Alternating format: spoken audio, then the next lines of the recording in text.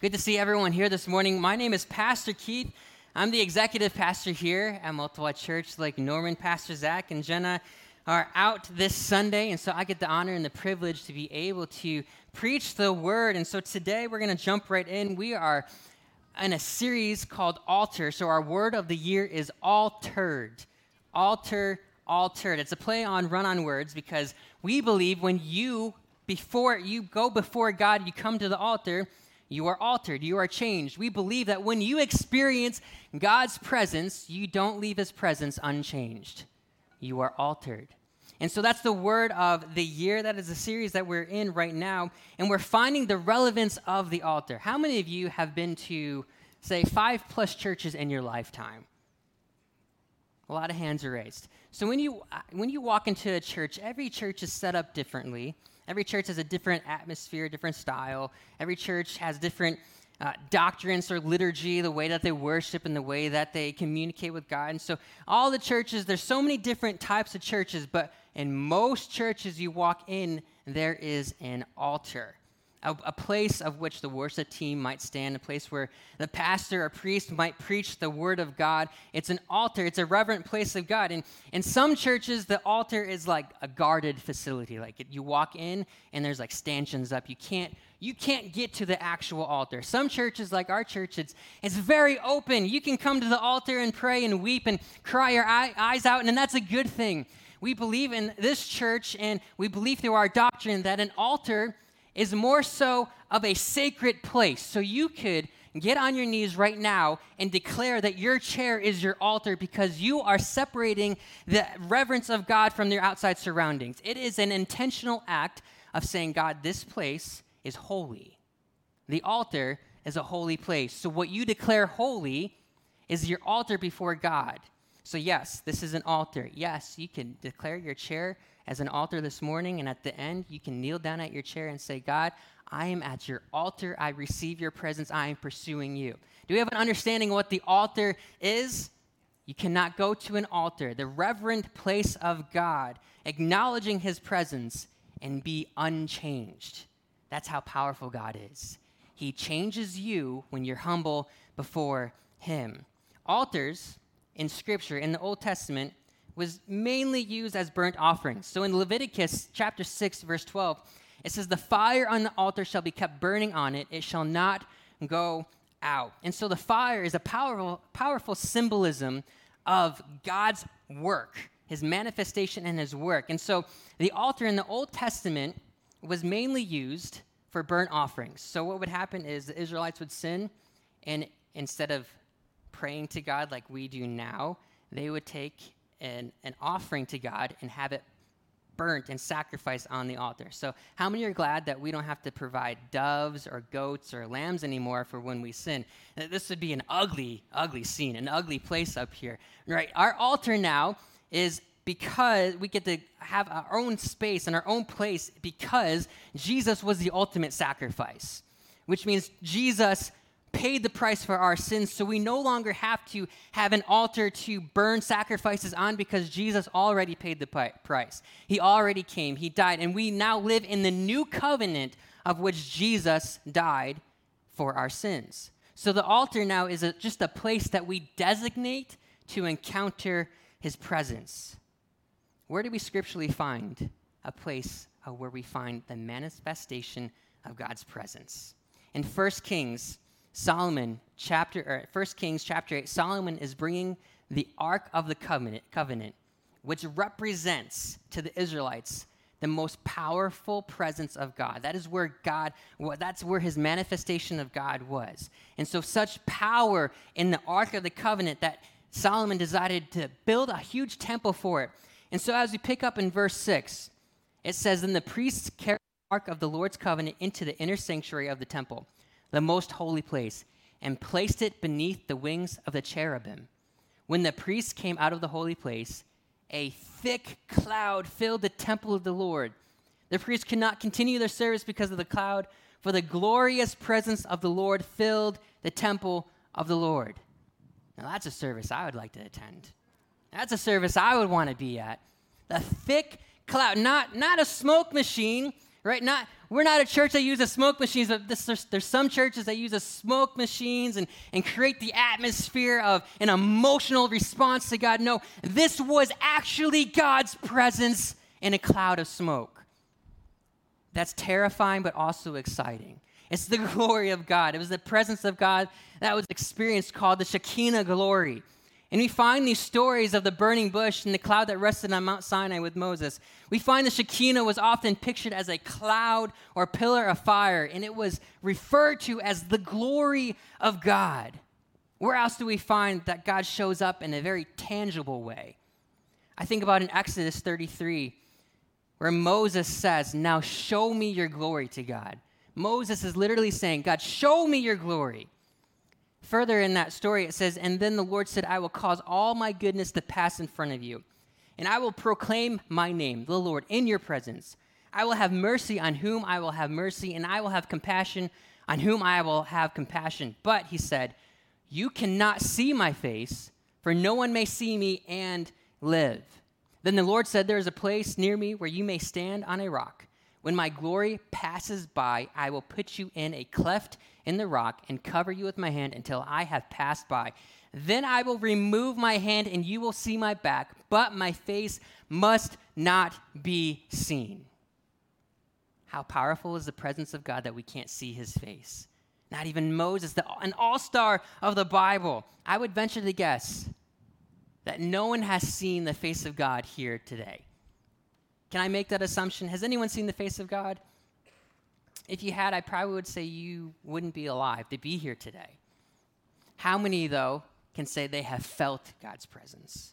Can you raise your hand if you felt God's presence? Maybe you felt it because he's protected you from a situation. Maybe, has anyone been on the highway driving and you narrowly miss a wreck and you say, "Thank you, Jesus, for protecting me"? That is feeling God's active presence in your life. Maybe some of you had an illness, a disease, or something that God has intervened on your behalf and has healed you, and you have felt physically his presence heal you. Maybe he's given you a financial blessing in a time that you needed it the most. These are all miracles. These are all things that God has provided for you. And when these things happen, we have an awareness of God's intervention on our lives. Yet, I've never seen God, but I believe in God. I've never seen God's face, but God has blessed me. God has provided for me. God has protected me. God has shown up in my life when I needed him the most. God has always been there for me, but yet I haven't seen God's face. There's a difference between living in the omnipresence of God and living in his presence by actively pursuing him. So what's the omnipresence of God?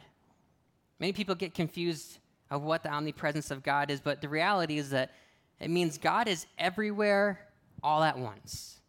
Everywhere all at once. Now, when we preach something, when we tell you something, we have to back it up by Scripture. Right? If the Word of God doesn't say it, then don't believe it. There's many pastors out there that don't use the Word of God. This church, Pastor Zach, myself, Pastor Manny, the multiplied family of churches, we use Scripture in our messages because if you don't, then it's just opinion, right? And you get a lot of opinions everywhere else. And so you don't come to church to hear an opinion, you come to church to hear the Word of God. So where does the Word of God talk about the omnipresence of God? Psalms 139, verse 7. It says, "Where can I go from your spirit? Where can I flee from your presence? If I go up to the heavens, you are there. If I make my bed in the depths, you are there. If I rise on the wings of the dawn, if I settle on the far side of the sea, even there your hand will guide me, your right hand will hold me fast." Jeremiah 23 also states, "Can anyone hide in secret places so that I cannot see him, declares the Lord? Do not I fill heaven and earth?" God is everywhere. He's omnipresent, which means he's present everywhere. For most pragmatic people, for those who are realists, even those who are atheists, or maybe sometimes it's you that you doubt the existence of God, believing in the omnipresence of God is very difficult. When I went through difficult periods in my life of doubting God's existence, I always came back to the idea of living by faith and not by sight. You find that in 2 Corinthians chapter 5. Live by faith, not by sight. Why did I always come back to that firm foundation?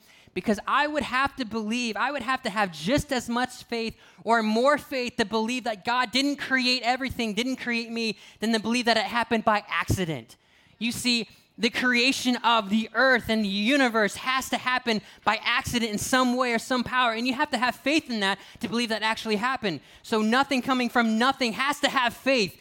And so if you call a Christian crazy for having faith that God created the heavens and earth, you have to have faith that something else created the heavens and earth, and that from nothing and nothing created something means that there is a divine creator.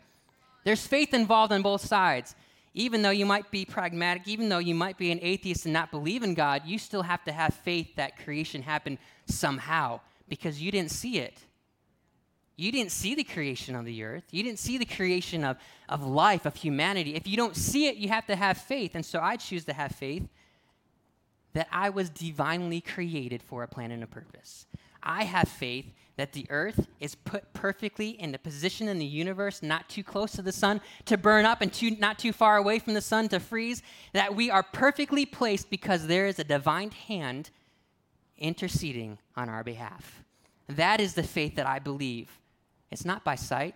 I don't see God face to face, but I feel God. I know God intervenes on my behalf. I know God protects me. I know God holds his hand of favor upon my family. I know God intervenes when I need him the most, not because I see it, but because I feel it. Amen? Come on. Amen? I would have to say that there's a very practical application as well to God's presence. For instance, is God at Chick-fil-A today? Yes, of course. It's God's food. I mean, it's Sunday, but God's always there. God is always at Chick-fil-A. Is God at McDonald's today? That's debatable. That one's debatable. I don't know if God is at McDonald's, right? The correct answer is yes. God is at McDonald's right now. Is everyone aware of God's presence at McDonald's? No. You guys are crazy. Is everyone experiencing God's presence at McDonald's right now? That's a better way to phrase it. No. God might be at McDonald's. His presence is there. But is everyone going through the drive-through line at McDonald's frustrated that they're sitting in the line forever? Are they experiencing God's presence? No, they are not. His presence is everywhere, but that doesn't mean his presence is being acknowledged. There's a difference between acknowledging his presence in our lives, and that means that we must live in his presence. So we acknowledge that God is everywhere, but there's also a mentality of living in his presence. So when Ephesians chapter 5, verse 18 says, to be continually filled with the Holy Spirit, Paul is writing Ephesians, and this verb filled in this passage that's being utilized implies a continual action. It indicates that Paul had in mind an ongoing infilling experience with the Spirit rather than a once and for all infilling of the Spirit. He's talking about that it's a continual action of recognize God's presence in your life. There's a difference between having the knowledge of God and knowing God, right? Come on. People can read the Bible and know facts about God, facts about the stories of God, the stories of Scripture. There's a difference between knowing God and knowing God in your heart. Knowing God in your heart is living with his presence, actively pursuing God in his presence. It means that it's not just a prayer to cover your whole week once a week in church. It means that you pray to God every day. Not just every day, but moment by moment throughout your day, because you don't know what's coming your way. You don't know what's going to come that day. And so it's an active relationship with God because it's active communication. You see, communication isn't a one-way street. It's not just asking God for something. It's also being available to receive from God. That is living in his presence. It's making time in your schedule to live in the presence of God, to ask him for things, to rely on things, and to sit in his blessings, to receive his blessings. How many need a perspective change sometimes when you're sitting at work and it's a tough day? But guess what? You have a job. You're at work. You have the ability, the health to do your job. Amen? Sometimes it's a perspective change living in his presence, seeing the blessings around you and thanking God for them. How many of you have a thankful heart saying, God, thank you for today. Thank you for the breath that I breathe. Thank you for the health. Thank you for the health of my kids. Thank you for my life. Thank you for the presence that is going before me. How many need the perspective change of knowing that living in his presence means that we are joyful people? I have the joy of the Lord in my heart. Do you have the joy of the Lord in your heart? That means that I actively seek his presence throughout my day. It's not a stop and go. Prayer is not just a prayer and a period. Prayer should be an open statement. Don't pray to begin your day and say, thank you, Lord, amen, and go about your day and forget about God. It's you pray, you say, thank you, Lord, and then you're open for the rest of the day to praying to God. How many students are in here under the age of 18? A couple of you. All right. So, what do you do when you have a test? You're supposed to study, right? You study for that test, right? So your first prayer should be, God, I pray you help me prepare for this test. Help me to study the right material on the test, right? Every good student says, amen, yes, okay? Then, the morning of your test, you wake up in the morning and you say, God, help me to remember all the things that I studied, right? Amen? And then you get to your test and you say, God, I pray that you help me do the best of my ability on this test. Right? It's a continual action. You see how it's not just, God, help me on this test, one prayer. It's a, God, help me through the preparation of this test. God, help me in the morning of this test. God, help me perform on this test. Okay? That's a spirit of living in his presence in our lives. We have to prepare ourselves for the presence of God and actively pursue the presence of God in our lives. Last week's message by Pastor Zach, the author of prayer, is a perfect example of living in his presence. Our goal is to have a habitual habit of praying, not just one time, but throughout your day. You are to be living in his presence. At no time, if you call Jesus your Savior, in your day should you be out of his presence and his will. You are to be continually living in his presence and in his will. And how many know that is almost impossible to do? It's really hard because sin gets in the way of that. Sin separates us from God. So anytime we sin, we are separating ourselves from God and his will. And all of us are sinful beings. And if you don't think you're a sinful being, just watch 2-year-olds for a couple hours and you'll know that every person is created with a sinful mindset, with a sinful being. Amen? Okay? I didn't have to teach my son how to sin. He was born with the ability to sin. Amen? Come on, parents. You know this about yourselves. We are sinful beings. That's why surrendering is a constant battle. Living in his presence means actively pursuing God and actively asking for forgiveness. I mean, come on. I actively have to say, Jesus, forgive me for what thought. What did I just think? Forgive me for this action. Forgive me for the words that I said. Forgive me for the attitude that I had towards my family, towards my children, towards my career, towards my coworkers. Lord, I need your Holy Spirit because your Spirit is supernatural. And sometimes I need that supernatural patience in my life. Amen? Sometimes I need that supernatural self-control in a moment where I should break. Sometimes I need the supernatural of joy. How many need joy in your lives? Sometimes we need that supernatural action of joy when times are bad. That's when the Holy Spirit shows up in our lives. That's what living in his presence means. We also can't live in his presence actively and be alone and be isolated. It means being active and a part of a community that encourages one another and actively holds you accountable. Being a Lone Ranger Christian means that you are isolated and you are available and vulnerable for attack. Being with a group of Christians means that you can hold someone's hands up when they're struggling and they can hold your hands up when you're struggling. Being part of a group, being held accountable, being with other Christians in a Christian community, going to church will help you live in his presence because without it, you will be isolated and attacked and you will fall away from his presence. Join a group. Join a group, come to church, create friends who have the same faith, that share your faith, hold each other accountable, and be there for one another when you need it the most. So what's the difference between understanding the omnipresence, that God is everywhere, living in his presence on an active day-to-day basis, and then hosting his manifest presence? The omnipresence, of course, he's everywhere. Living in his presence is an active relationship with Jesus, but the manifest presence is an active pursuit of the signs and wonders of God, the miracles of God. The omnipresence of God can exist without our awareness, but the manifest presence cannot. For the point of manifest presence of the Lord is that our awareness of him is awakened to the reality defined by him. So what's examples of the manifest presence of God? Well, we can talk about Moses encountering God in the burning bush. We can talk about Solomon dedicating the temple of the Lord and the ark being brought in, and the Shekinah glory, the smoke. We can talk about the Holy Spirit descending in the upper room with manifestations of tongues of fire, shaking and speaking in tongues. We can also talk just about the whole book of Acts is like the manifestation of the Holy Spirit. They're clear, distinct signs of God's presence. There's a difference between knowing God's presence is everywhere, living in God's presence intentionally, and pursuing distinct signs and miracles and wonders of God within your life. Most times in Scripture, we see the manifestation and the presence of God with like the heroes of the Bible, the all-stars, the ones who make the great decisions, and God's anointing is clearly upon them. Like we see David and Solomon and Moses and even Paul in the New Testament. But there is good news for you and me. Normal people like you and me who are not all-stars in the Bible can host the presence of God.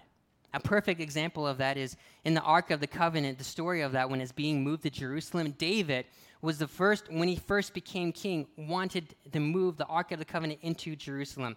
He wanted to because the Ark of the Covenant was significant in Israelites' culture. It's because the Ark of the Covenant was the manifest presence of God. It symbolizes the manifest presence of God. The Ark of the Covenant to the Israelites meant that God was right there. That symbolizes his power, his presence, that God was in the Ark of the Covenant, and that was a powerful symbol of their country, for their culture. So bringing the ark into Jerusalem, David is declaring that everything about the nation would be centered and around God, which is important because in that time period and cultures around them, there were a lot of false gods. There were a lot of false religions. And the Israelites were tempted by all of these false religions. So by David declaring, bringing the Ark of the Covenant into Jerusalem, he is saying that our government is going to be worshiping God. Our political system is going to be revolved around the presence of God. It is like us doing something and bringing it to Washington, D.C., and putting a huge cross in the middle of the National Mall and saying, our government is now declared Christian, okay? So just to put it in perspective, we obviously can't do that, won't do that in different areas and political things. But what David, the leader of the Israelites, is doing is saying our government, our culture, is going to be centered around the presence of God. So bringing the Ark of the Covenant started out in the city that was far away. And so they were bringing the Ark of the Covenant into Jerusalem. They put it on a cart. The cart was being dragged by oxen. And so as they were bringing that in, God gave them specific instructions on how to move the Ark. And one of the specific instructions was the Ark was not to be touched. You cannot touch the Ark of the Covenant. In fact, if you were not a Levite from the tribe of priests, you cannot handle the Ark or be in the presence of the Ark once it's in its place. And so, knowing all of this, they still drug the Ark on the backs of a cart that was being dragged by an oxen, and on its way up, the oxen stumbled. And one of the people who was there watching and following the Ark, his name is Uzziah, he put his hand out to stable the ark, and the second he touched the Ark of the Covenant, God was aroused and struck him dead. He struck this guy dead for putting his hand on the ark so that it would not fall to the ground. David, after seeing this, got really afraid. So afraid that he said, we're stopping the processional. We're not bringing the ark into Jerusalem. We cannot bring it in. And so what did David do? For 3 months, he placed it at this guy's house named Obed-Edom. How many of you, be truthful, how many of you have heard the name Obed-Edom in the Bible? A couple of you, okay? There's 3 mentions of Obed-Edom in the Bible. And after studying, it looks like there could be multiple Obed-Edoms. But this Obed-Edom is a Gittite, which means Obed-Edom the Gittite is a Philistine name, okay? So the other Obed-Edoms in the Bible talk about how they served in the presence of the Lord at the temple. They were actually Jewish people. This one, it looks like, is Obed-Edom the Gittite, a Philistine Gentile name. So what happens when David stops the processional? He chooses this guy, Obed-Edom the Gittite, the Philistine, the Gentile's house to put the Ark of the Covenant in. And it says in 2 Samuel 6:11, the ark of the Lord remained there in Obed-Edom's house for 3 months. And the Lord blessed Obed-Edom and his entire household. The Lord blessed Obed-Edom and his entire household. Can you write this down for me? Can you write this down? The presence of the Lord remained there in Keith's house, and the Lord blessed Keith and his entire household. You can insert your own name there. And the presence of the Lord remained there in Walt's house, and the Lord blessed Walt and his entire household. The Lord blessed the entire household because they hosted the presence of God. Who was this guy? This guy was a nobody. He was no one. He was a Philistine. He wasn't even Jewish. He was a Gentile. But what did he do? He was available. He was at the right place at the right time. You are here this morning at the right place at the right time. You are available for the Holy Spirit. You're watching online at the right time because God wants you to hear this message about the Holy Spirit. We are available just like Obed-Edom. We are available because of proximity. What else did he do? He complied. Scripture doesn't tell us if Obed-Edom had a choice.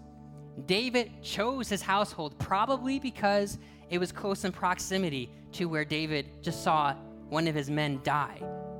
Do you think they wanted to drag that all the way out across the country or more miles? They probably wanted to get rid of it as fast as possible. And so Obed-Edom was chosen. David chose his house. He wasn't special, but he was close by. He was at the right place at the right time. There was an opportunity, and he complied to the request. So Obed-Edom now found himself hosting God's presence. He was not qualified. He wasn't a Levite from the tribe of priests. He was not even Jewish. He was a Philistine. He was a Gentile. But when it comes to hosting the presence, we must understand that when God chooses you and you host his presence, you will be blessed by that. You will be blessed by his presence. Your life will be changed by hosting the presence. And the opportunity is very practical, acknowledging he is there and then putting our spiritual lens on and asking for the divine. Asking for the divine. I believe that God still works in the divine. I still believe in the miracles and wonders. I still believe in divine healing for people who need healing. I still believe that God actively has his hand on our lives. I still believe in the manifestations of the Holy Spirit, that you can be baptized in the Holy Spirit and you can speak in tongues. We're a Pentecostal church. Those are things that we don't shy away from. I'm not telling you, I'm not preaching you that there's an emotional experience between you and God. Very much so, there's an emotional experience, but there's also a practicality of the indwelling of the Holy Spirit that gives you a boldness and a courage in your life that you desperately need, especially living in this culture and time. We believe that the Holy Spirit is an active agent within our lives. You see, there's two separate beliefs of the Holy Spirit as well that we believe. When you are saved, when you ask Jesus to come into your life, we believe that the Holy Spirit then is invited into your life. That's where your conscience comes into play. That's when the leading and guiding that's when the fruit of the Spirit, love, joy, peace, patience, kindness, goodness, faithfulness, that comes into play. When you ask Jesus into your heart, the Holy Spirit now is an active agent in declaring that over your life and convicting you of the things, right? We also believe of the indwelling and the manifestations of the Holy Spirit in your life when you're baptized in the Holy Spirit. That's a separate experience that we also believe in. And so we believe in this church that the Holy Spirit has a very active way to touch your life. An active way that's very practical. But it's all about hosting his Spirit. It's all about asking God for the divine. You see, if I run into an old college buddy at Home Depot and we chat for a few minutes, and we missed each other, and we haven't seen each other in a while, and we say at the end of that conversation, we should grab coffee together. We have very good intentions, right? We have good intentions. We would love to grab coffee together. And we might see each other by coincidence again and catch up, but there's nothing intentional. There's no plan, no exchanging of numbers, no plans created. And that's great at all if it happens, but from my experience, that probably won't happen when you run into someone. That's how many of us are with God's presence. Our intentions are good. Sometimes he shows up in our lives, and sometimes we run into him during a worship song and an altar call, and that's great, that's wonderful, that's awesome, but are we intentional about his presence? If I went home after seeing my college buddy and I talked to my wife and said, hey, let's make a plan to have them over, and I text him and we make a plan, a date, a time, we clean the house, we prepare a meal, we prepare dessert, we get coffee ready, right? That is another level of hosting his presence. That's a preparation within my heart and with my life. It's a preparation of saying, okay, now I have this idea, let's make a plan and put it into action. When we think about hosting the presence of God, it's making a plan and putting it into action. God's presence is everywhere, but Edom's household was chosen to acknowledge the presence of God, and he was available and he was blessed by it. The result of hosting God's presence in this passage says, and the Lord blessed Obed-Edom and his entire household. The difference between acknowledging the presence and hosting his presence is the blessing of his household. Can we all stand for a moment this morning? When I read Joshua 24:15, it reads, but for me and my household, we will serve the Lord. There's an aspect of saying, I'm going to serve the Lord in hosting his presence. There's an aspect of acknowledging who God is, who Jesus is, and acknowledging the Holy Spirit is welcome into my life. Can we say, I welcome you, Holy Spirit, into my life? Can we lift our hands for a moment and say, I welcome you in your presence in my life. For me and my house, we will serve the Lord. Insert your name there. For me and my house, Keith the men's house, we will serve the Lord. I welcome your presence in my life. I welcome your presence, your blessings over my life, Lord. Hallelujah. Hallelujah. Hey, thanks for joining us today at Multiply Church. We can't wait to see you again next week, either in person or online, as we continue to love Jesus and change the world.